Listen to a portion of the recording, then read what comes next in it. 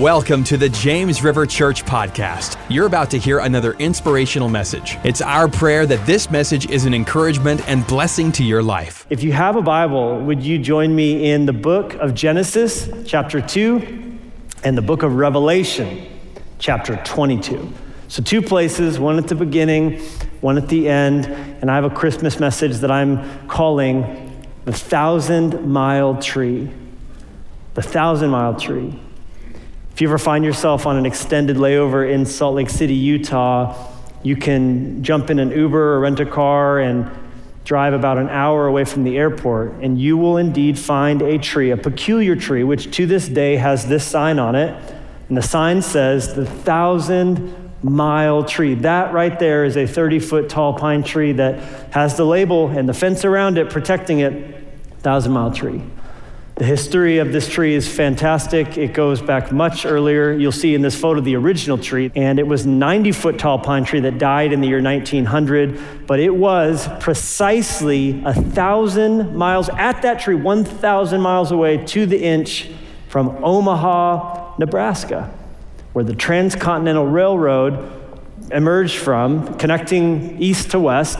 They worked from Omaha, they worked from Sacramento, they met right outside of Utah, just 80 miles away from this tree. They finally finished it. The golden spike was driven and the railroad was connected and the nation went crazy. I mean, I was just reading in some of the Springfield history about the train and how when the train first came through here in, I think the year 1850, every single person who lived in Greene County showed up to greet the first locomotive. It changed the world. It changed how we communicated. It changed how we were able to, travel. It changed so many things. It was the internet of its time. Now, of course, you guys are like, are we talking about the same thing? That annoying thing that I have to wait while it crosses? Yeah, the train. It was life-changing because along with the train, they brought in the telegram.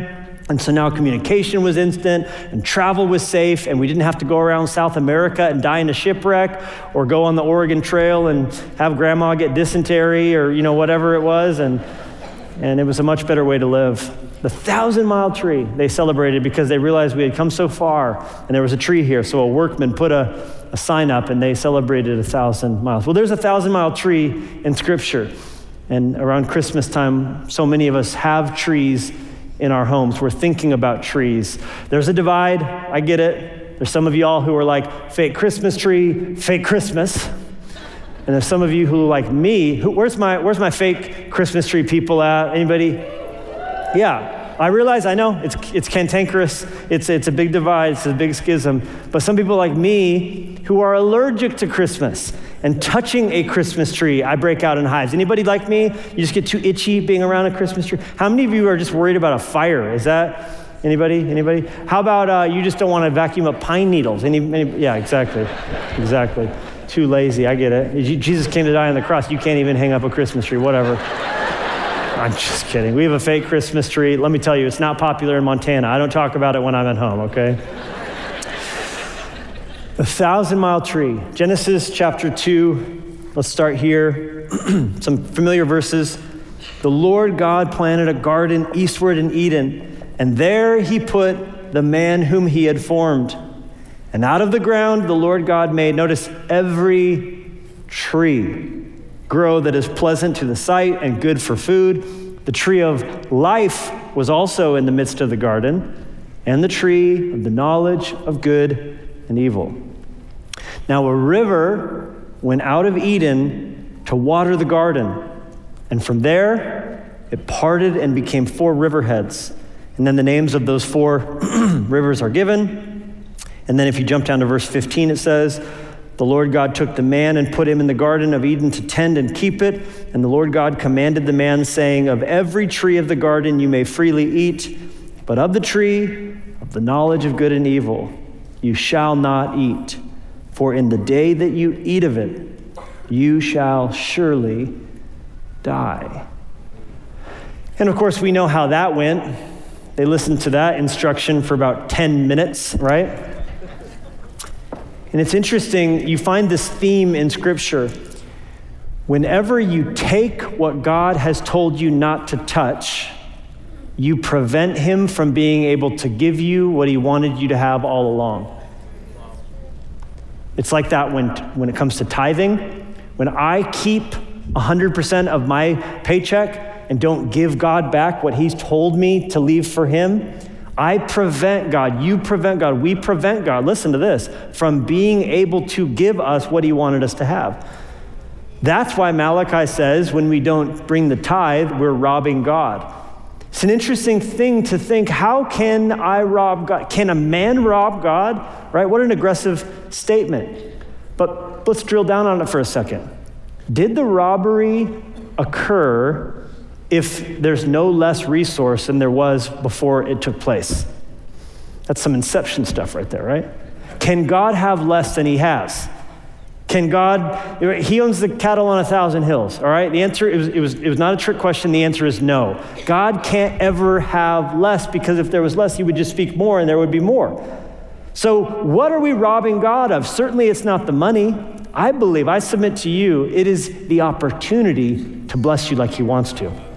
When you don't give, God's not mad that you robbed him of money. He's straight up steaming because the good father longs to bless his kids, but when you take what he told you not to touch, you prevent him from being able to give you what he wanted you to have all along. He longs to open up the windows of heaven on your life. But a lack of generosity closes the door and won't let any of that generosity in. He's just leaving that sticker on your door like FedEx, right? That is just a big killjoy to find when you get home from work. No. So Adam and Eve take from the tree of the knowledge of good and evil, and they are banished from the garden, and most significantly, have no longer the access to God's presence as symbolized by the ability to eat from the tree of life. And on from there, the Bible goes. Every murder, every sin, every scandal, every horrible thing we've ever experienced, cancer, crime, country music, all the horrible parts of this world. Anybody amen with me on that at all? Thank you, Jesus. Again, not popular in Montana. I only can preach this way on the road. Only you guys know the real me. I hope no one on Fresh Life Church ever sees this YouTube broadcast, but just be everyone just leaving my church immediately in droves. But it's interesting when you get to the book of Revelation, which is still future, because what we just read is past to us, but Revelation is future yet. So much of the Bible we read is history, but this now is coming soon to a world near you. It's interesting when you get to Revelation 22, which, do you notice, last chapter of the Bible, and we read these highlighted words in Revelation 22. What does it say? It says, and he showed me, John speaking, as he got to see into the future, a pure river, a water of life, clear as crystal, proceeding from the throne of God and of the Lamb. In the middle of its street, and on either side of the river, notice, was the tree of life, which bore 12 fruits, each tree yielding its fruit every month. The leaves of the tree were for the healing of the nations. We're given some information we didn't get back in Genesis 2, huh? The tree of life is like Willy Wonka style. It changes its flavor every month. That's fantastic, right? In heaven, the water fountains, they give Hawaiian punch. It's a good thing. And verse 3, because we will have access to that tree, there shall be no more curse, but the throne of God and of the Lamb shall be in it, and his servants shall serve him. So like in Genesis, when we were told before there was sin, Adam and Eve kept the garden. Their job was tend the garden and keep it. Here at the end, again, sin is gone. Sin has been removed. We have access back to the tree we lost access to. When the tree is restored and we're able to eat its fruit and drink from the water and be with God because his throne is there, it says his servants shall serve him. I only point that out to you because there's this kind of like young thinking today, which is like, I just got to make my money, get my $1 million by the time I'm 30 so I can retire and not have to work anymore, as though that is some sort of thing to be aspired to. Living a life that's a Corona commercial, which is soul deadening. For before there was sin, there was work, and after sin is removed, there will be work. There is something inside of you that can only experience the goodness of God's creation when there is working, and then you rest from work, and working, and you rest from work. In heaven, we will work. There's parts of you that cannot ever be fully alive where you're not working. So the goal isn't not to work. The goal is to understand always what is your contribution God wants you to make on the earth. And that doesn't mean you can't retire from a career, but it means you then in that new season of life have all the more energy and bandwidth to serve the Lord Jesus and make your mark felt on this planet. Anybody with me on that? It's a different way of thinking about it. I always challenge those in our church, what if you saw it as your honor and responsibility to create wealth for the kingdom and to go to work and to scale the business? I'm not trying to get out by 30 with my $1 million. I'm trying to create more wealth to fund and bankroll the vision that God has put in his house, which is God's plan A to change the world. And there isn't even a plan B, not even a plan A.5. It's just the church. And so I'm going to have purpose going into the bank or into the stock market or go into the real estate world or into the world of fashion or into the world of sports or into tech or into medicine. And I'm going to be a light to the people I'm around, but I'm going to create wealth and scale this business. And I'm going to do so with a mind that it's protected by the purpose of generosity, of making a difference to shine the light. And it's within my heart to see the goodness of God's original design for both gold and work released in this world. Not my sermon, but it's important. It says, with the curse gone, verse 3, no more curse, Lamb of God, they're working. Then verse 4, they shall see his face and his name shall be on their foreheads. They will no longer have to deal with night. No lamp nor light of the sun, for the Lord God gives them light, and they shall reign forever and ever. Come on, this is good stuff. This is our future, church. This is our inheritance. And listen to me, there is already a table setting with your name on it. Because you, Ephesians says, are already seated in heavenly places in Christ Jesus.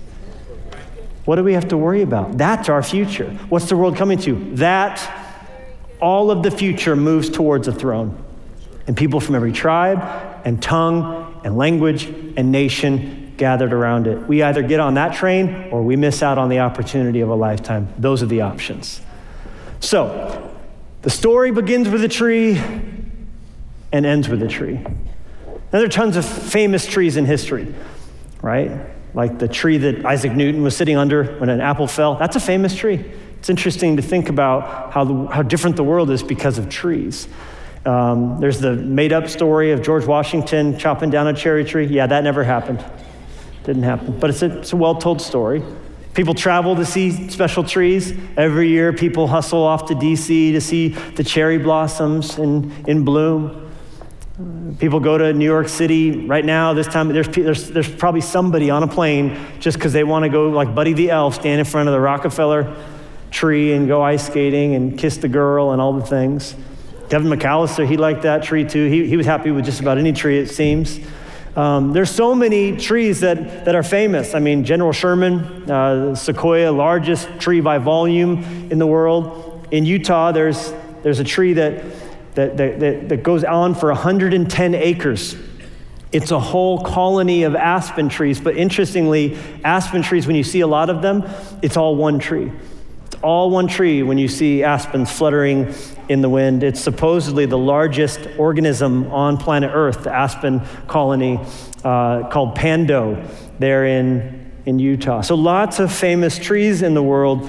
It's been said that the most photographed tree on the planet is the lone cypress there at Pebble Beach, 17-mile drive in Monterey. But of all the trees, the only tree ultimately that can bring healing to the nations is the tree of life. And that's how the Bible begins and ends. It's a story of two trees. We lost access to the tree of life because of what was taken from the tree of the knowledge of good and evil. And listen to this. We were restored access to the tree of life because of the cross that Jesus came to die upon. For cursed is everyone who hangs upon a tree. And so the ultimate Christmas tree, as Martin Luther knew well, is the one found in John chapter 19 when it says, and he, bearing his cross, he went out to a place called the place of a skull, which is called in Hebrew Golgotha, where they crucified him, and two others with him, one on either side, and Jesus in the center. This is the tree of all trees, the cross where our Savior died to restore our access to God's presence. And as I pointed out a moment ago, it was Martin Luther who was in history the first to bring a tree into a house with the explicit purpose of thanking God and teaching his children about God who had come from the stars, from heaven, down to earth. Apparently, as the story goes, he was walking through the woods in the snow, and he saw the stars shining in the sky, and the trees were silhouetting it, so he could see the twinkling of the stars in the trees. And he just wanted his kids, as he was mulling over his Christmas sermon he was going to preach, he wanted his kids to understand and appreciate the light of the world, come into the world, Jesus who came to die on a tree. So he brought a pine tree into the home and somehow attached candles all over it. And this was the year 1536, and it was the first time in history a Christmas tree illuminated sat in someone's front room, and the world has never been the same. I hope you never see your Christmas tree the same way again without thinking about the cross that Jesus, the light of the world, came to die on, to restore our access to the paradise of God. Because the Bible opens and we're with God in paradise. It closes, we're with God in paradise. But you can't undo what was done when we took the fruit from the tree until someone came to hang on a tree. This is Christmas. And I want to just, with our brief moments that we have together, I want to show you that Christmas and the cross, they were always in God's heart from eternity past. What am I trying to get you to see? I'm trying to get you to see 5 things. Before there was a Christmas, there was a plan. There was a plan. It was in God's heart all along. In fact, Revelation chapter 13, verse 8 tells us that Jesus is the Lamb slain from before the foundation of the world. What a thought. That before the 4 words, "Let there be light," came out of God's mouth and the world was, it was already in his mind what we were going to do and what he was going to do to fix it. What we were going to do, sin, and what he was going to do to fix it was in his heart before he made the world. And he went through with it anyway. Oh, go ahead and thank God that he created you, even though you were going to sin. And he did it anyway, restoring you unto himself. Before there was Christmas, there was a promise. Secondly, jot that down. That promise was visible the moment mankind fumbled. The moment we transgressed, the moment we sinned. Scripture tells us in Genesis chapter 3, verse 15, "I will put enmity between you and her seed, and he shall bruise your heel, and you shall crush his head." What is this? Okay, so picture it with me. Adam, Eve, the serpents over there, the tree, the fruit, God the Father who, he said, "Where are you, Adam?" Because Adam was hiding. And they had made fig leaf clothes, which is interesting. Figs are the only fruit that Jesus ever cursed. He cursed a fig tree in the Gospels because fig leaves are essentially, in scriptural shorthand, a picture of religion without reality. Fig leaves. It's to not have the reality, but it's to have the appearance of religiosity. It's the only tree that Jesus ever cursed. It was a fig tree that had leaves, but no fruit. That's what Adam and Eve, they were hiding over their deadness, their spiritual, far from God state, with these leaves, the appearance of being clothed. And God said, that's not enough. That's not going to work. And first of all, if you look into botany, it's the itchiest leaf on earth, okay? So God was going, oh, not the fig leaves, like of all the leaves, right? Come on, get them some tough actin tenactin or something. This is going to be a problem. This is not good. So what did he do? He said, I'm going to shed a lamb's blood. I'm going to make you garments. I'm going to make you leather pants, basically, is what God said. And then he spoke over the situation, not thinking about the lambs that died on that day, speaking about the lamb that would die on that day. When he said, the devil will bruise your heel, Jesus. Born of a woman's seed. The virgin birth even was hinted at there. And then you will crush his head. He was saying, of course, that Jesus Christ through the cross was going to overturn the power of death itself. Before there was Christmas, there was a plan. Before there was Christmas, there was a promise. And thirdly, before there was Christmas, there was prophecy.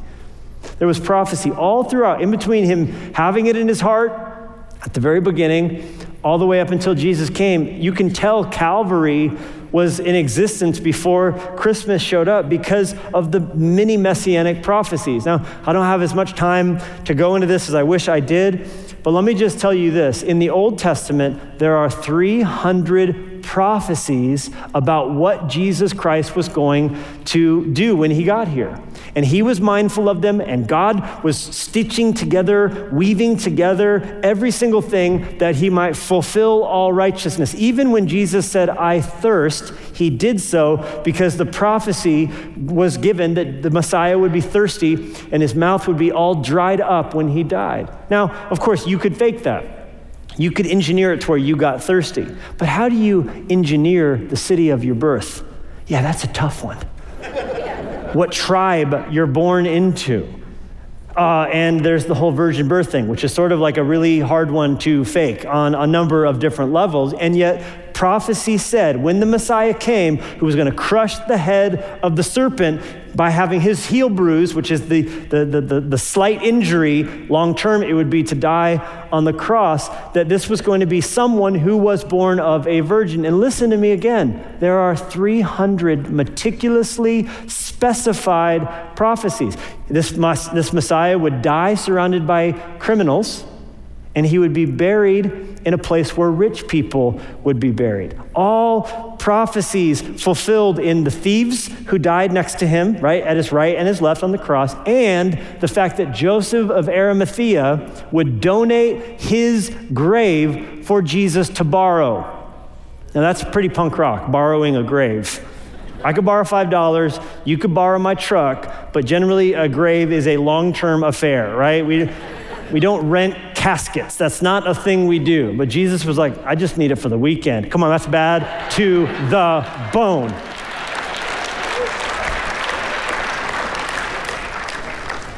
And it all fulfilled prophecy given long ago. Two of the most powerful prophecies that I would encourage you to make a part of your Advent journey would be Isaiah 53 and Psalm 22. These are masterpieces, literally. I mean, Handel's Messiah, it's all the journey of Isaiah 53, and he's the fact that Christ was going to come and he was going to die a very specific death with his hands pierced on a stick raised up, a tree raised up from the earth with his enemies standing below him, gloating up at him with stripes laid across his back. His back would be bloody.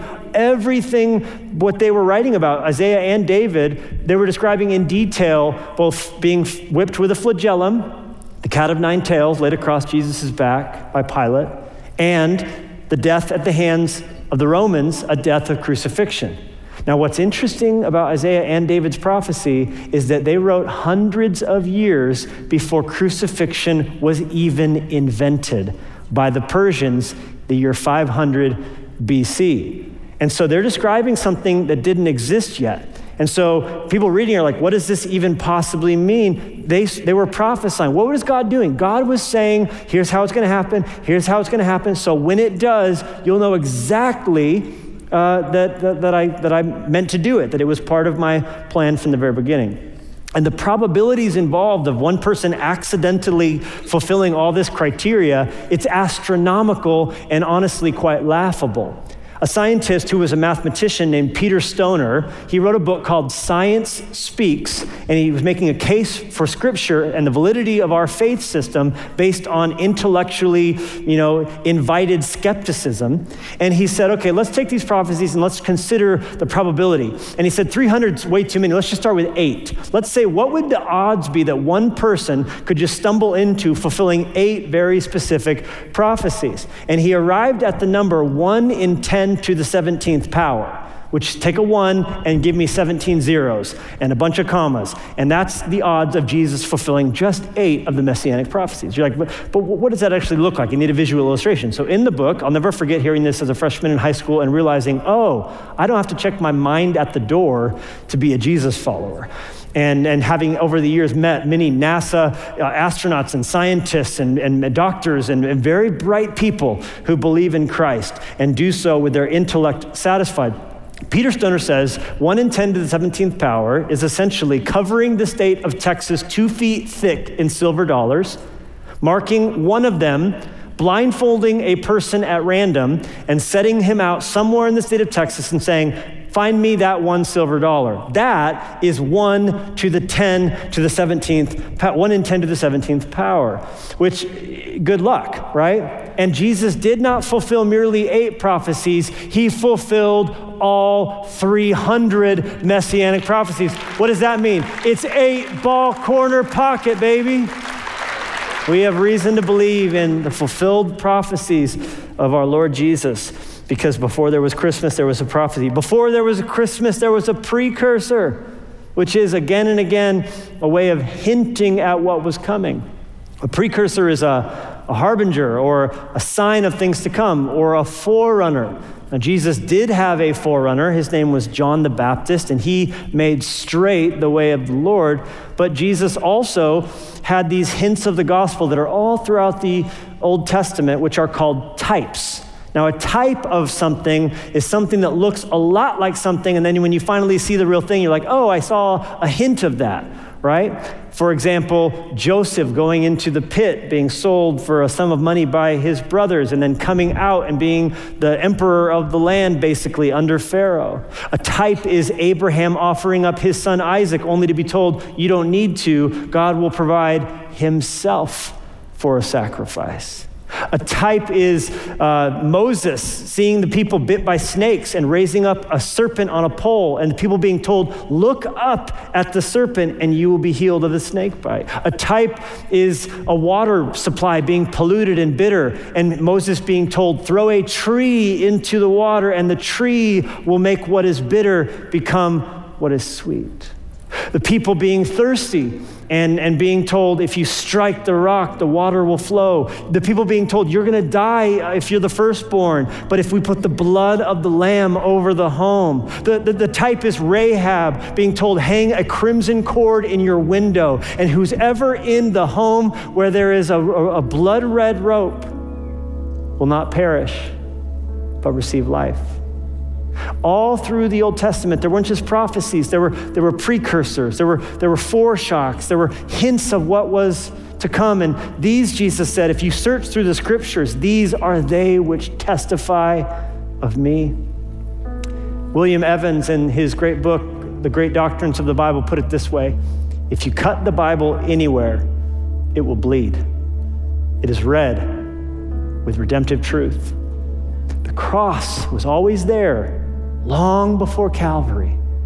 And listen to me, this is the final one. Before there was a Christmas, there was a pedigree. And the pedigree was carefully, rigorously watched over by God, who was watching the bloodline, because he promised exactly what nation it would come from, descendants of Abraham, part of the nation of Israel. And when Jesus came into this world, he would come through one specific tribe. He had to be the Lion of the tribe of not Benjamin, not Asher, not Dan, not Joseph, not Judah, not Zebulun, he had to come from Judah.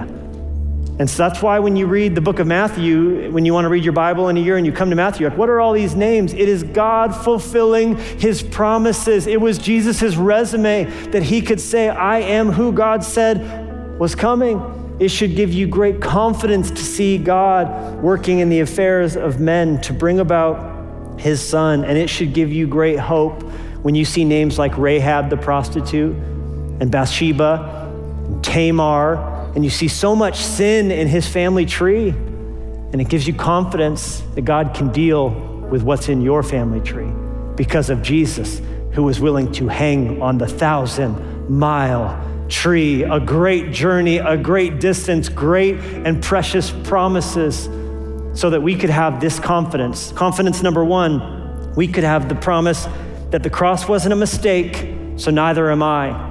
That's what the 1,000-mile tree tells us. None of this was just happened. None of this was a fluke. None of this was an accident. It was all orchestrated. It was all supervised. And your life isn't random. God's working in your life. There's a purpose for your life. The cross wasn't a mistake, and neither are you. Then secondly, because Jesus faced the cross with joy, so can I. I can face my hard things with joy. I can face my hard things believing on the other side is going to come good. That God works all things for good, even bad things, even hard things, all things for good. Could you say that with me? I think it'll give you strength. Since Jesus faced the cross with joy, so can I. And because Jesus rose after the cross, so will I. Death is not the end.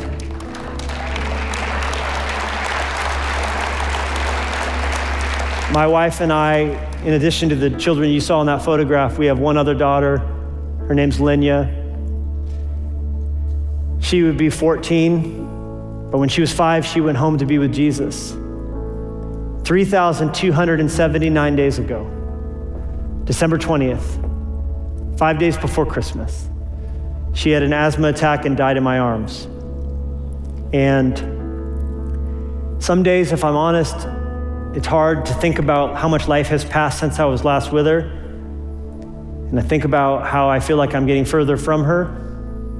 But that's only when I look at it in the human perspective. Because I think about her back here. She's not in the grave though. She's not in my past. She's sitting by the tree. She's standing by the throne. She's in my future. And so every day when I wake up, I am getting closer to her. I am 3,279 days closer to Linya than I've been since she left. And I know the holidays are hard, and I know some of you don't want to think about Christmas or talk about Christmas because it's a reminder of that mom that you love that isn't there anymore, or that person that's not there, or the ideal life that you don't have. But I dare you to look at Christmas differently, to allow it to change everything about how you face this life and face your trials, and how you're oriented more towards your future than your past. Amen?